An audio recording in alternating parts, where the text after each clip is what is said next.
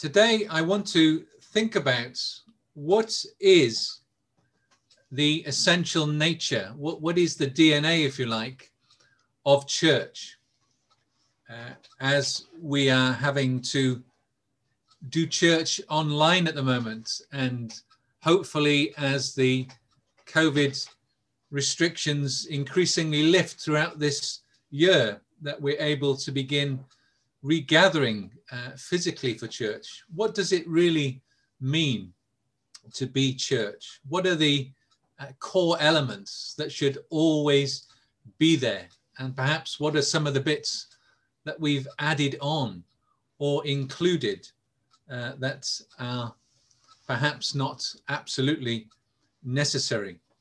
What really is it that makes up the church? What should be fixed forever and unchanging? And maybe what should change in different seasons and different generations? We know, of course, that the church is people and not a building. And of course, we as a church, we don't own a building. We hire a building. And as you can see, mixed into the strands of the DNA on the left-hand side of the screen, relationships and unity are really important elements of being church. We are the family of God together, aren't we, as the church? The church also, of course, we know, exists, and for those who are not yet a part of it, the least, the lost, and the lonely. And that should always be our consideration. That should always be something that's very close to our hearts. That should always be a priority, that we don't just exist for ourselves. We exist to invite others to know the love and the light and the life of Jesus. And so important that all that we do as church is focused in that direction. Well, the context of our passage this morning is the birthing of the early church. Peter preaches an amazing sermon after the Holy Spirit is poured out on the day of Pentecost, and large numbers, 3,000, are added to them on that day. And then this is what Dr. Luke records in his book of Acts, that the church gathered in this way. And after this passage, we find that Peter and John are heading to the temple at the hour of prayer, and another incredible miracle appears as they heal the blind, not the blind man, the lame man in the beautiful gate of the temple. So I think this passage gives us an indication of some of the really, really important elements of church, that whether we're online or whether we're gathered together, should always be a part of how we bring our praise and our worship to the Lord. And so if you like, some of this carries the substance of what church is, the spiritual substance of church. I'll reread it. And they continued steadfastly in the apostles' doctrine and fellowship, in the breaking of bread and in prayers. Then fear came upon every soul, and many wonders and signs were done through the apostles. Now all who believed were together and had all things in common, and sold their possessions and goods, and divided them among all as anyone had need. So continuing daily with one accord in the temple, and breaking bread from house to house, they ate their food with gladness and simplicity of heart, praising God and having favor with all the people. And the Lord added to the church daily those who are being saved. Now, I would suggest to us that there are two L's here. There is love for the Lord and love for one another, and there is loyalty. There's loyalty to the apostles and those who are leading the church. They continued steadfastly. Steadfastness means there's a commitment, there's a loyalty to being together and to being what is and to come together around what is being instructed and taught by the apostles. They continued steadfastly in the apostles' doctrine. So, and that doctrine would have been based, of course, upon the Hebrew scriptures. Let's not forget the early church didn't have all of the Bible. They would have had the Hebrew scriptures. And so that doctrine would have been formulated from those Hebrew scriptures, showing how the Lord would bring his Messiah, Jesus, to bring salvation, not just for Israel, but for all of the world. So one of the core elements, one of the strands of DNA of church is scripture. We come together around scripture. We let scripture shape our lives as a community and as a family of God, and shape our lives as individuals. And secondly, the breaking of bread. We have broken bread and drunk wine together this morning to remember the sacrifice of Jesus, to remember the great love that was poured out for our salvation. And so the breaking of bread, communion, the Lord's Supper, the Eucharist, and that many different streams and denominations and styles of church would call that one of the sacraments. And so there's scripture and there's sacrament. And in Christ Church, we celebrate 3 sacraments: communion, baptism, and marriage. And these are important times where we remember the place of God in the midst of these things, and we celebrate together as a family. Significant events in all our lives, what Jesus did for us and how we need to continually remember that, and significant events and milestones in our life of faith, whether we're being baptized or whether we're being joined together in holy matrimony. So scripture and sacrament. Right down in verse 47, it says, praising God and having favor with all the people, praising, singing songs. Throughout the whole of the scriptures, we find the people of God repeatedly expressing their love and devotion and worship for God through praise and through song. So song will have a big part to play. That will be another strand in the essential nature of church. And of course, within and throughout this lockdown due to COVID-19, the communal singing has been a massive no-no. We've not been permitted to do that. It's one of the, even when churches are beginning to regather now physically, singing together is not permitted at this stage. Such a powerful and important element of what it means to be the church of God together. And it's something I know we all long to do together. Worshipping and praising God together is so important. It's great that we can do it online in our own homes, but it's not quite the same as when we're gathered together and worshipping God in one space. And the presence of God can build and the presence of God can fall in our midst. It's one of the biggest things I miss right now in the midst of this lockdown. And they continued steadfastly in the apostles' doctrine and fellowship, meeting together, friendship, their lives touching and being shared together. So there's a society that comes together that is the church.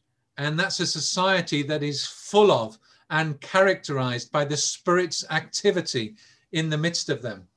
And many wonders and signs were done through the apostles. So we are a society or a community of the Holy Spirit. There should be something distinctive, something that is truly recognizable of the Spirit's work in our midst. We should be a community that sees the signs and wonders of God at work in our day. And so important. We keep pressing in to all the Holy Spirit wants to do in and through us, yielding our hearts and surrendering our lives to the leading and guiding of the Holy Spirit. So scripture, sacrament, song, society, signs and wonders as the Spirit moves. And they came together in prayer. Now, the best S I can come up for prayer is supplications. We are a community that comes together in prayer before the Lord. And I think one of the great things that we've experienced, and we've seen so many answers to prayer in this season of lockdown, is online and through Zoom. We have been praying together in this season and over this last year more than we have done previously. And I think that's something the Lord has taught us that we shouldn't lighten up on. So important that we're praying together as a community. Scripture, sacrament, song, the Spirit, a society that prays and sings together. And they, continuing daily with one accord, they shared life and they shared mission on a daily basis. And maybe that's something we begin to rediscover in the midst of this lockdown, that church is not just for Sunday, church is for every day. And we have been gathering far more frequently than we will have done before. So those are some of the essential substance of what it means to be church. And alongside that, this passage gives us an insight into the structure that would support that, because they met together in two different ways. They met together in the temple and they met together in households, or the word that they would use there is oikos. That is the word in the Greek. And so both are important and both are equally important. They will have gathered in larger numbers in the temple, and they would have gathered as extended households in oikos, and extended families, in oikos. That is how people often lived in those days, in an extended household within a complex of buildings where families would work together in a business. Remember when we looked at Jesus in our midst, we were thinking around him moving down to Capernaum and becoming a part of the oikos of Peter. And whether it was fishing or whether it was leather or whether it was other agricultural industry, that is the way families lived in those days. So larger and smaller gatherings, which was part of their structure. Obviously, for us, the temple model would be our Sunday celebration, where we would gather together at Acton Community Resource Centre in larger numbers. And oikos, the extended household type of model, for us would be our missional communities. And as we head through these next few months, where the lockdown is being eased and the restrictions are lifted, then those smaller gatherings in our missional communities will enable us to begin to gather together. And I think it's going to be some months before we can gather together in a larger group, because the social distancing measures will remain in place. But the important thing here is both and. They are equally important. One is not more important than the other. Every single church I've ever been a part of has the model of gathering in a large number and the model of gathering in smaller groups. And so you can see that replicated throughout the ages. And therefore, I would suggest that that's a strong chord within the DNA of what it means to be church. When we think about the temple as well, let's not forget that we are all living stones being built together into a dwelling place for the Lord. We are that holy temple. So when we come together and we gather, whether it's in that smaller group or whether it's in that larger group, we are churching it together. We are in that temple where sacrifice is made to the Lord God through bringing our lives through prayer and through praise and through worship. and expressing that together. That's what it means to be the church of God together. And let us think about some of the essential purpose of what it means to be church. We don't just exist for ourselves. Like I said, we exist for the world. We exist for those who do not yet belong. And these are some of the things I think that hold us together within that. First of all, we have the Great Commission. Go and make disciples of all the nations, baptizing them in the name of Father, Son, and Holy Spirit, and teaching them to obey all I have commanded you. And lo, I am with you always, even to the end of the age. We have been given the Great Commission, and alongside the Great Commission, we have been given the Great Commandment. Love one another as I have loved you. By your love for one another, they will know that you are my disciples. So the Great Commission is an out, and the Great Commandment is an in. We are, though, and our worship in temple or oikos is an up. So there are three dimensions to what it means to be church. Up, as we seek to worship the Lord. In, as we fellowship and as we love one another and as we strengthen one another in our walk of discipleship. And out, as we are disciples who are to make disciples of all the nations. And so the evangelization of the nations is our great purpose and our great responsibility as the people of God. Lo, this gospel of the kingdom shall be preached in all the earth, and then the end shall come. And the great promise that Jesus made as he was ascended to the Father was for that they should wait in Jerusalem, tarry in Jerusalem until the promise of the Father is poured out. And lo, you shall be my witnesses in Jerusalem, Judea, Samaria, and to the ends of the earth. We are to be witnesses to the world. We start locally and we move globally. And obviously in this digital and technological age, the world has become a much smaller place. And every church now, through their experience online in this last year, has a far stronger global reach than previously. So these are some of the things that we're going to have to be mindful of as things change throughout this year. We need to make sure that whatever expression we have of church, that these core elements are never lost from it. And I think one of the things also that is important, that a wise scribe in the kingdom of God brings things new and old out of his storehouse. So there are things that need to be maintained.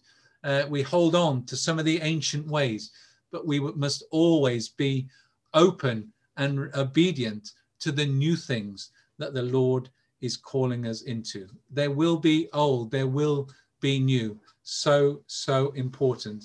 And let's remember, it's Jesus that builds his church.